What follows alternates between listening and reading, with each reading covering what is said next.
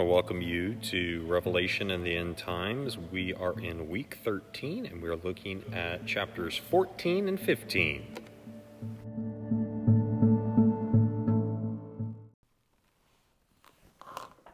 Okay, again, welcome everybody. Chapter 14 and 15 in the book of Revelation. We just came out of chapter 13. In the end of chapter 13, talked about Nero Caesar, talked about Neron Caesars, we talked about as well as another form, an alternative spelling to Nero in Hebrew. His name adds up to 666, which is quoted there in Scripture, and Nero Caesar adds up to 616, which is also an alternative number in some manuscripts, depending on the style of manuscript and where the manuscript came from. Now that moves us into chapter 14, and why I point out the mark of the beast or the mark of Nero or the mark of the Roman Empire, that type of thing, is because we now are going to see the mark of God. And so there's a contrast. If we were reading this all the way through and we didn't stop for a week, we would see this contrast, and it is heavy. And so the mark of God contrasted with the mark of the beast. So let's look at verses 1 through 3. John says, "Then I looked, and there was the Lamb." And we've already been introduced to Jesus the Lamb, standing on Mount Zion. Zion is another word for heaven. It can be an allegorical term for heaven. So there's the Lamb standing in heaven, and with him were 144,000. And we have been introduced to the 144 before, and we'll talk about them in a moment again. But who had his name and his father's name written on their foreheads? So these 144,000 have the mark of God written on their foreheads. Verse 2, "And I heard a voice from heaven like the sound of many waters and like the sound of loud thunder. The voice I heard was like the sound of harpists playing on their harps. And they sing a new song before the throne. And before the four living creatures and before the elders, no one could learn that song except the 144,000 who have been redeemed from the earth." So we have an image here of the 144,000 who have been marked by God. The 144,000, we would say, represent all faithful people who have gone before us.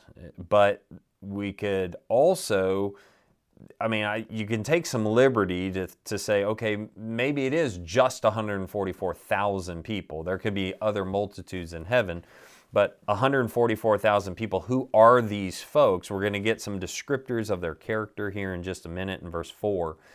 But these folks could be, as we look back on the previous chapters, 12 times 12 is 144, and so you have the different tribes of Israel, 12,000 by 12, you have those. You also have symbolic understanding that possibly this could be 12 tribes of Israel mixed with 12 tribes from the apostles or disciples. And so you have this idea of not only the Hebrew people, but also some maybe Gentiles mixed in with that, even though that most of the apostles were all Hebrew, but this representation that the gospel was for everybody, and there are believers in Christ in all nations and all types of people. In verse 4, as we'll get into as well, it talks about first fruits, and so these could be some of the first foremost believers in Jesus. We don't really know. Again, we're just trying to throw some things out there and make some educated guesses. So what do we know is a mark of God in our own lives is baptism. We believe in the sacrament of baptism, that we are being marked as a family member of God. We now identify with God. We identify with Jesus Christ in our baptism, whether we remember our baptism or not, whether we are baptized as an infant, a child, or an adult, but we carry his name in our hearts, and so we are marked now in a spiritual way. Not a literal way on our forehead, although we sprinkle, we baptize, usually with a cross on the forehead, and symbolically with this meaning that we are marked by Christ. There is some reference to different things. Hebrew people would understand this, to things being on your forehead. In Exodus chapter 28, verse 36, you can go back and read that. It talks about the high priest. I believe it's talking about Aaron, who wore a tunic at that time, wore a turban at that time. And on that turban, it talked about how there needed to create a specific symbol and wear it on the forehead, okay, and around the band on the forehead. Also, the Shema comes from Deuteronomy chapter 6, verse 4. Love the Lord, God with all your heart, mind, soul. And this was the Israelite sort of mantra, motto, and I know the Hasidic Jews in today's world actually do at times have a box on their forehead, and they carry it around. The Shema in this box, and so from Deuteronomy chapter 6. So there's all these different sort of references. Again, as we move through these two chapters, just continue to remember that we're going to see some images, but it's not the importance of the images so much as the interpretation of the images that are so vitally important. And so that's why we're trying to figure this out as we go along. Now in verse 2, we hear a voice from heaven, like the sound of many waters. Descriptor really of God's voice, you could say, but this sounds like it's many voices singing, but you have the sound of many waters, you have the sound like thunder, it sounds like the playing of harps, and those are all interesting descriptors. But if you look at that, the sound of many waters is powerful, right? Have you ever been at a dam or a spillway and you heard rushing water? That's powerful sounding. And then thunder is unmistakable, isn't it? Usually we hear thunder, we know it's a crack of lightning, but it's the thunder that we hear, and it's unmistakable. And then you get to this thing where it's like, okay, powerful, and you understand who it's coming from, or it's coming from a heavenly realm, but then it's also calming. It's like the sound of harpists playing, it would be calming. So you have all these different descriptions of this voice, and it's very interesting to me. And then we hear about this, they sing a new song before the throne, before the four living creatures that we have actually encountered before, which would be representation of all creation there, and before the elders. So any comments 1 through 3? Anybody have anything? Okay. All right. So we'll go on to verse 4 through, we'll look 4 through 8. It is these who have not defiled themselves with women, for they are virgins. These follow the Lamb wherever he goes. They have been redeemed from humankind as first fruits for God and the Lamb, and in their mouth no lie was found. They are blameless. Then I saw another angel flying in mid-heaven with an eternal gospel to proclaim to those who live on the earth, and to every nation and tribe and language and people. He said in a loud voice, "Fear God and give him glory, for the hour of his judgment has come, and worship him who made heaven and earth and the sea and the springs of water." Then another angel, a second, followed, saying, "Fallen, fallen is Babylon the Great. She has made all nations drink of the wine of the wrath of her fornication." Verse 4 and 5 give us some descriptors of these faithful people. First, they're undefiled. You could say they were ritually pure, whatever that might mean, okay? Two, they follow the Lamb. They follow Jesus. And third, they are first fruits of the new covenant. That's where you could say they're first fruits of following Jesus. The fourth is They have no lies. They're sincere. They speak the truth in their life. There's no deception. Then the fifth thing is that they're blameless. They basically live in a state of grace given to us by God. And so those are some healthy descriptors there.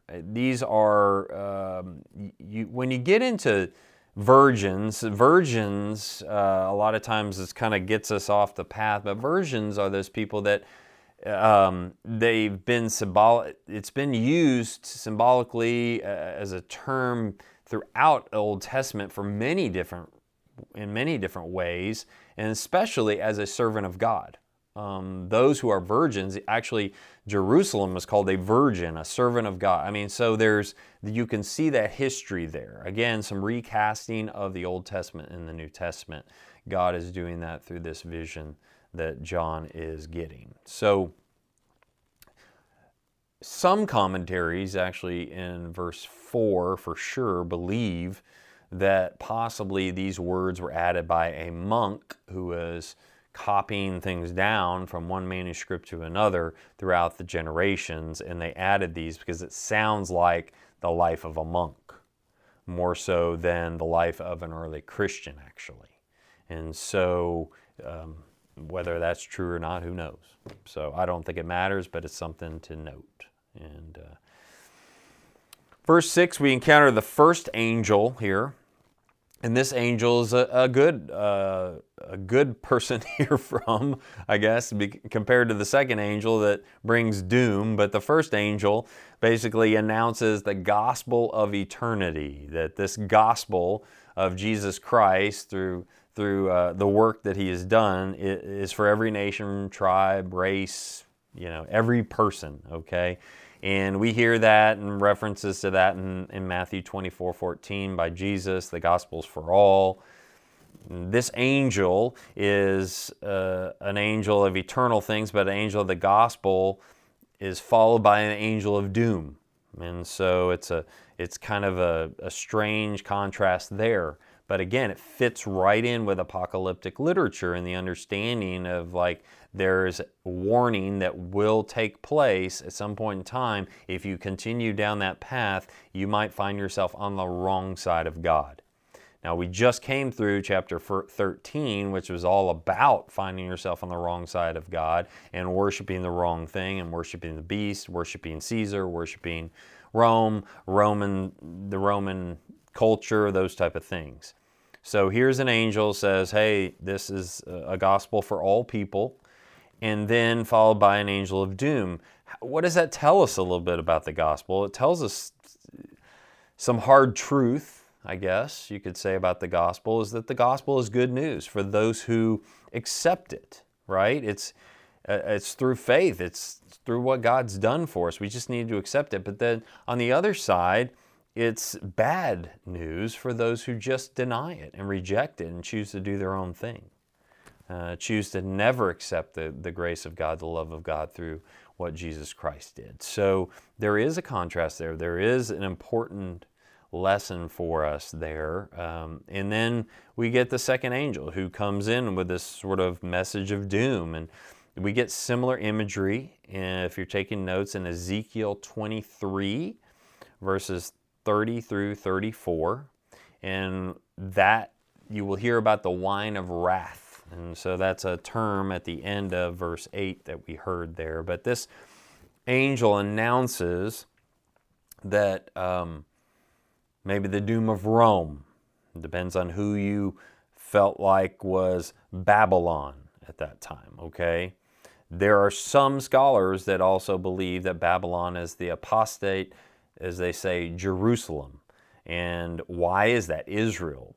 This is the people that literally rejected Jesus. Jesus' own people rejected him, rejected the gospel. So some believe that in the rejection of the Messiah, there's this great doom that comes upon Israel and God's supposedly chosen people at that time, and Jerusalem is totally destroyed in 70 AD. So we get, again, a revisiting of that historic thing in some symbolic way. I don't know. I don't know about that, but it's It's worthy noting. So anybody have any thoughts, questions? Any of that? Okay. So then we have the third angel pops up, and we're going to read verse 9 through 12. Then another angel, a third, followed them, crying with a loud voice, "Those who worship the beast and its image, and receive a mark on their foreheads and on their hands, they will also drink the wine of God's wrath, poured unmixed into the cup of his anger, and they will be tormented with fire and sulfur in the presence of the holy angels and in the presence of the Lamb. And the smoke of their torment goes up forever and ever. There is no rest day or night for those who worship the beast, its image, and for anyone who receives the mark of its name." Here is a call for the endurance of the saints, those who keep the commandments of God and hold fast to the faith of Jesus. We get a picture of doom here, and sometimes we don't like those pictures, but we get a picture of doom for all those who have denied Christ. Here's what we do not know, and I'm not trying to soften it, but we do not know, and we cannot read into this, is that we don't fully know if this is like punitive judgment for just a short period of time, or this is eternal judgment. That is something that we don't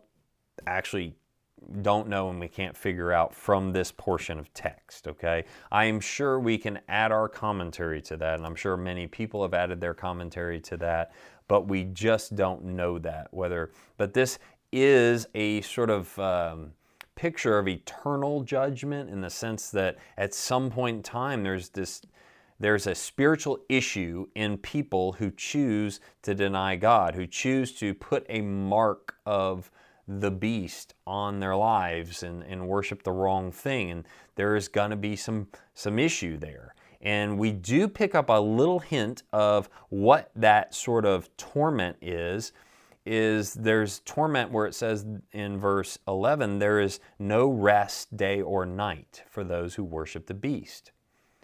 When your life, I'm trying to apply it to us, when our life is spiritually off, it seems like at times there's just no rest. It seems like we worry about the wrong things. We see this with people that are never content with life. We see this with people who have run after probably the wrong thing and destroyed their families, destroyed their relationships, destroyed a lot of other things. Life has robbed them of something perhaps that seems so precious to them that ultimately really doesn't matter eternally, and that sort of causes them torment. It causes them to lose sleep. It causes them to, and we have this in our own life. We worry about the wrong things, and so there's no rest there. And we have a contrast here in this chapter, actually, and I didn't read it yet, but in verse 13, I read it at every funeral that I do, but it says, especially any committal service that I do, or an interment where we have the ashes, but it says,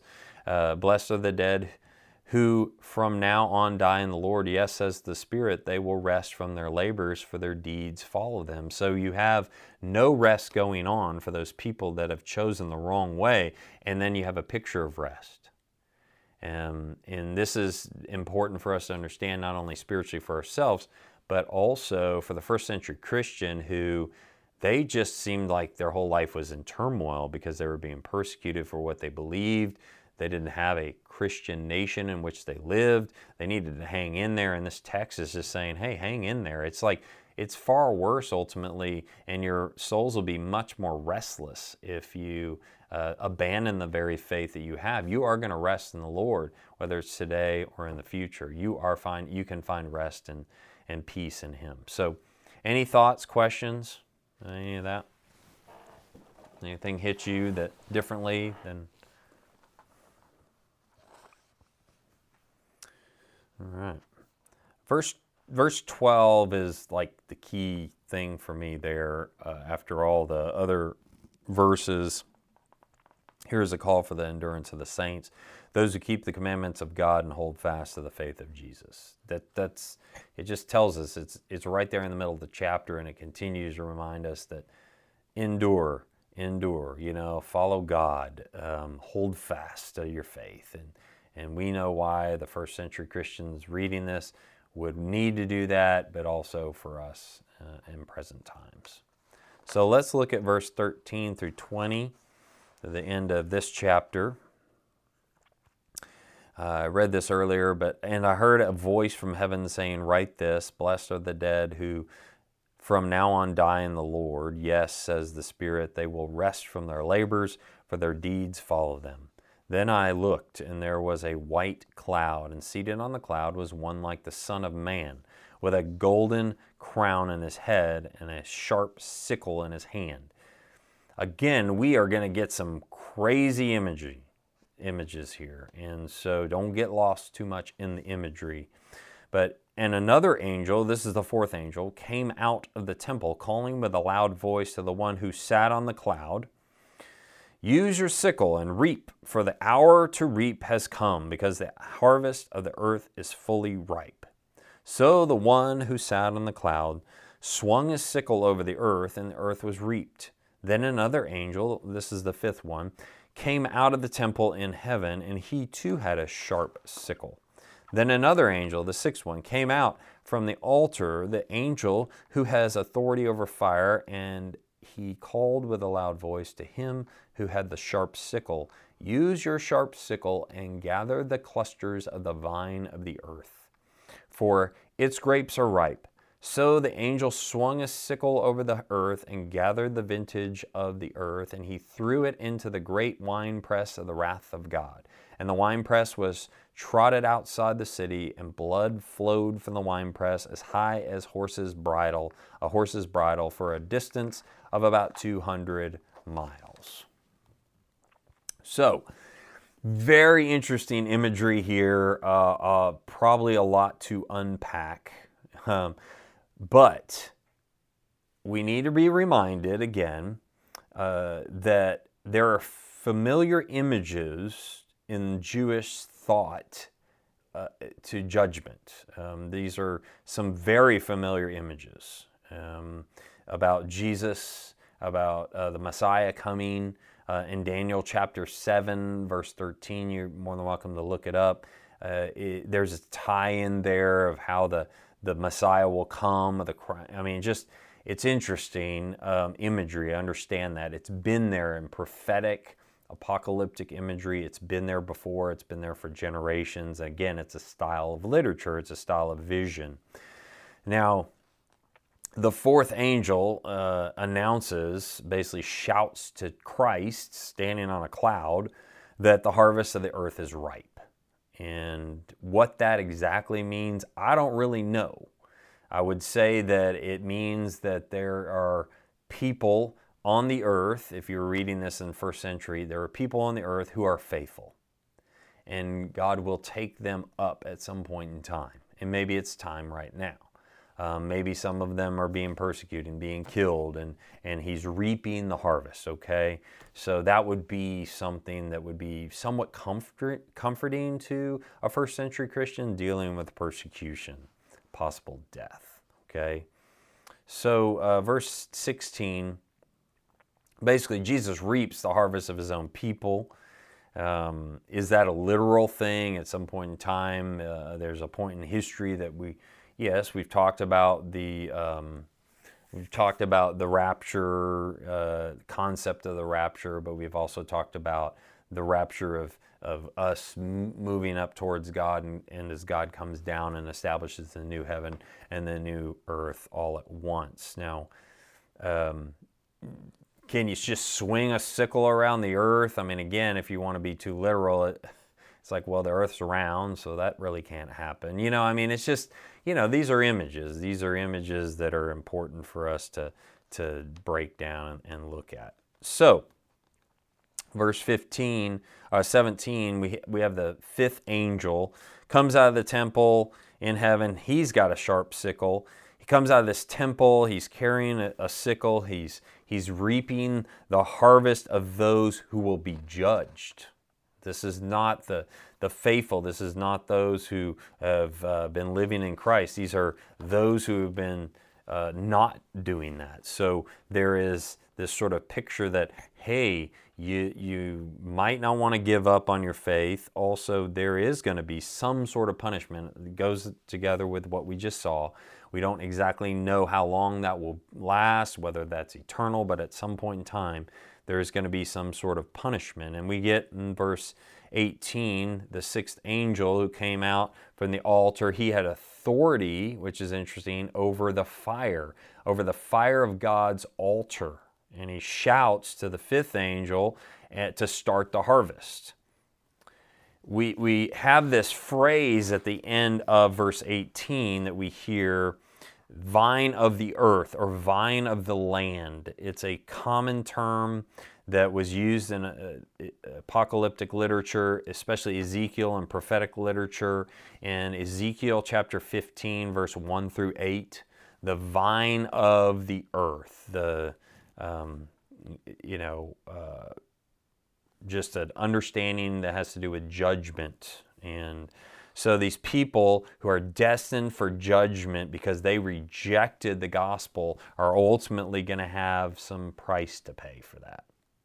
And in verse 20, it's a very strange, horrific image, and we wouldn't say that a loving God would just cause blood to go everywhere, but it's a strange image. But ultimately, the enemies of God are defeated. The enemies of the people who are faithful are defeated. That's a good way to look at it.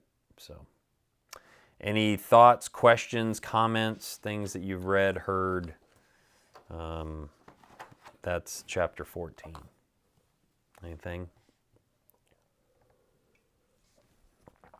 All right, hopefully you're hanging with me. Let me summarize a lot of this again. It's just that it's a call to endurance through all that they are going through and they will go through possibly. And it's worth enduring. It's worth believing in the gospel and continuing to believe in what Jesus has done and who Jesus is, because ultimately in the end God wins, and there is going to be judgment if you choose to reject the good news of God. So this stays in tune with the understanding all throughout Scripture as well, even what Jesus taught, that there is a little bit of judgment there for people who have chosen to reject Him.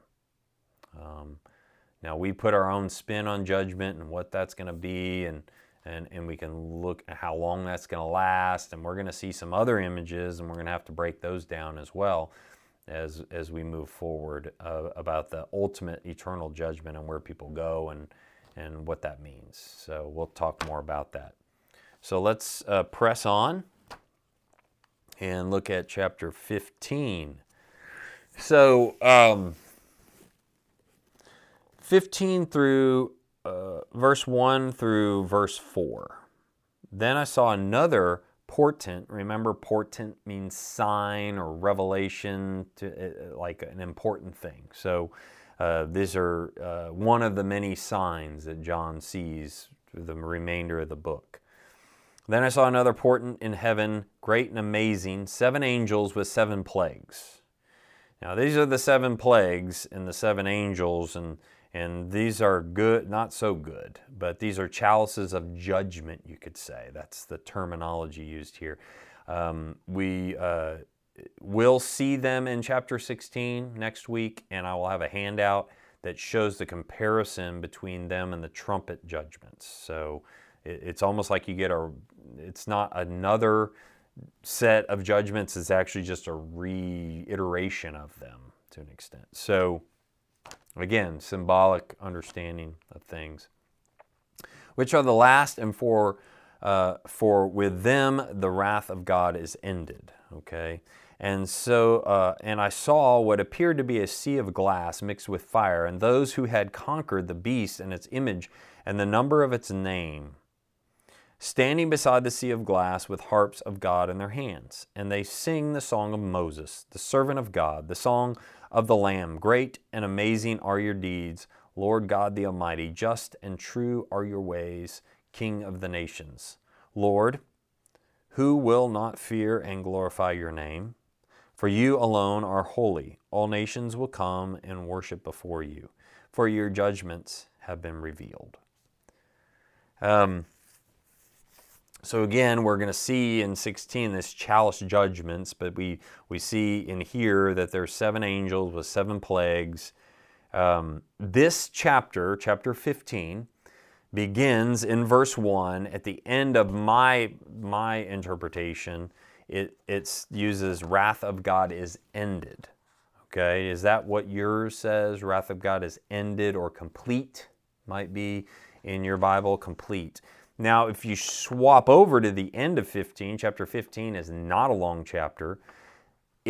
Mine says 7 angels were ended or complete. That's an important term for us to understand because this Greek word telio or telio it means complete. It means ended. It means exhausted. Okay, so God's wrath is complete. It's ended. So this is the signal of it, and it's come to completion. Now, we have some interesting pictures as well in verse 2 where we see the sea of glass, and now it's mixed with fire. The sea of glass we encountered in chapter 4, verse 6, but now it has this fire in it, and so that just adds to the judgment side of things, and there's something going on here. But there's the victors from this great ordeal we also get there too. They're standing on beside the sea of glass with harps of God in their hands. So they're the victors. They're the ones who remain faithful through everything. Again, another picture of the faithful. And they sung after what's called the Red Sea experience, this song. You might remember that their worship broke out after the Red Sea experience with Moses and the people of Israel in Exodus chapter 15, verses 1 through 19, and this was a part of that song. It's also in Psalm 92, verse 5, and so there's some repetitiveness there as well. So again, some tie-in to the Old Testament and the Psalms. Any thoughts, questions on any of that? 1 through 4. Anything? Okay. All right, so verse 5, and we're going to go to the end of the chapter, and we'll see. We have some time left. We might kick in a little bit to the chapter 16, or we might just end and call it a day.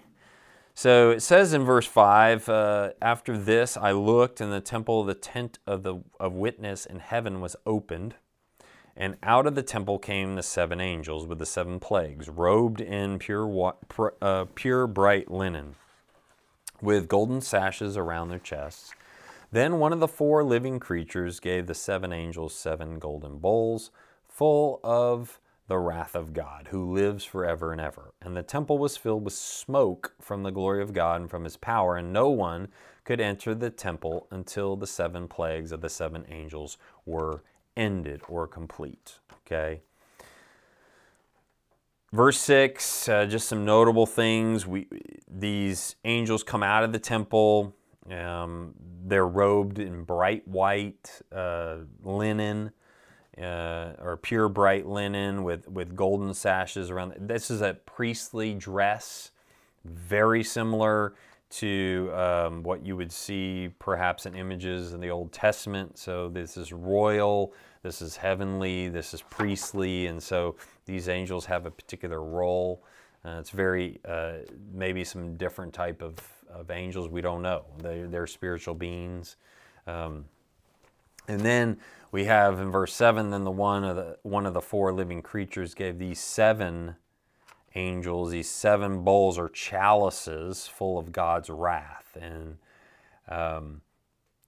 there's a slight transition going on here, that there's no more warning, right? There's no more, hey, if you could just remain faithful. This is something different. This is a complete judgment. This is, again, that word comes into play.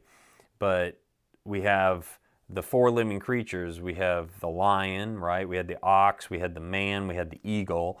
And you could say it's nature, or creation, all of creation is handing itself over to God's purposes and handing itself over to God's judgment, okay?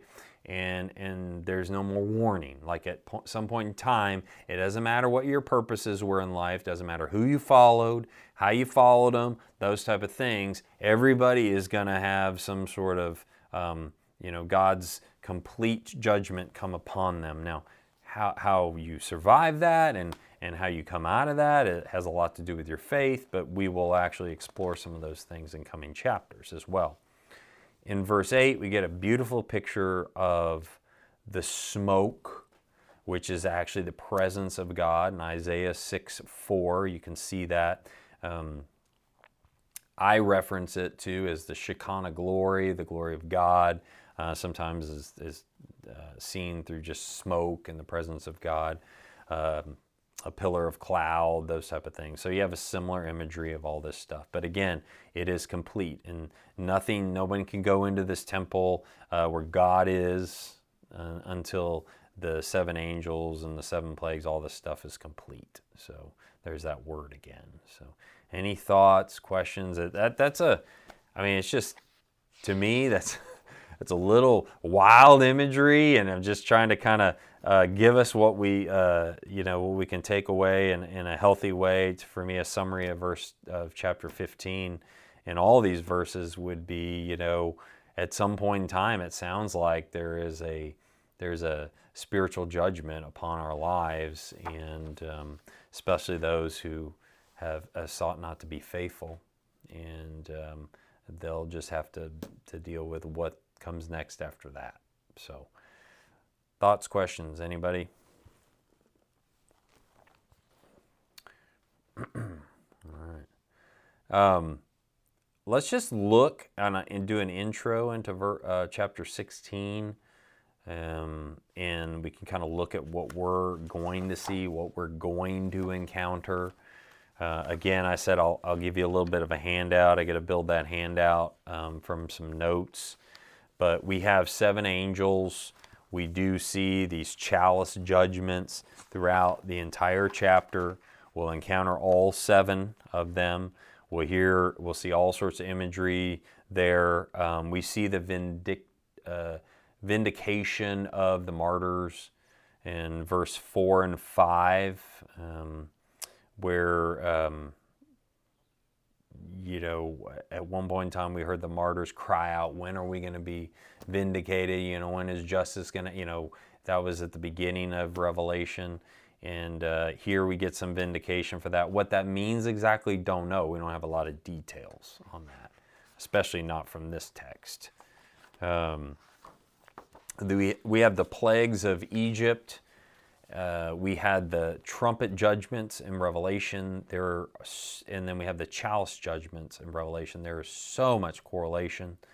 They're not in the exact order of each other, but you have like the 6th plague in Exodus has boils that comes with it.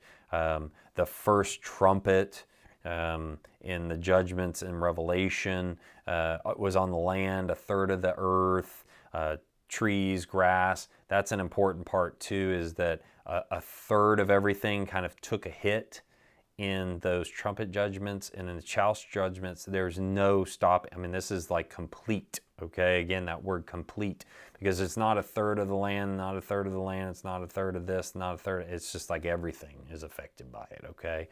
So that's something as well. And the first chalice judgment on the land, like people are disfigured with sores. So you have on the land, you have sores, you have boils. We have similar sort of imagery of judgment throughout the Old Testament and the New Testament, and possibly eternal judgment, whatever that means. So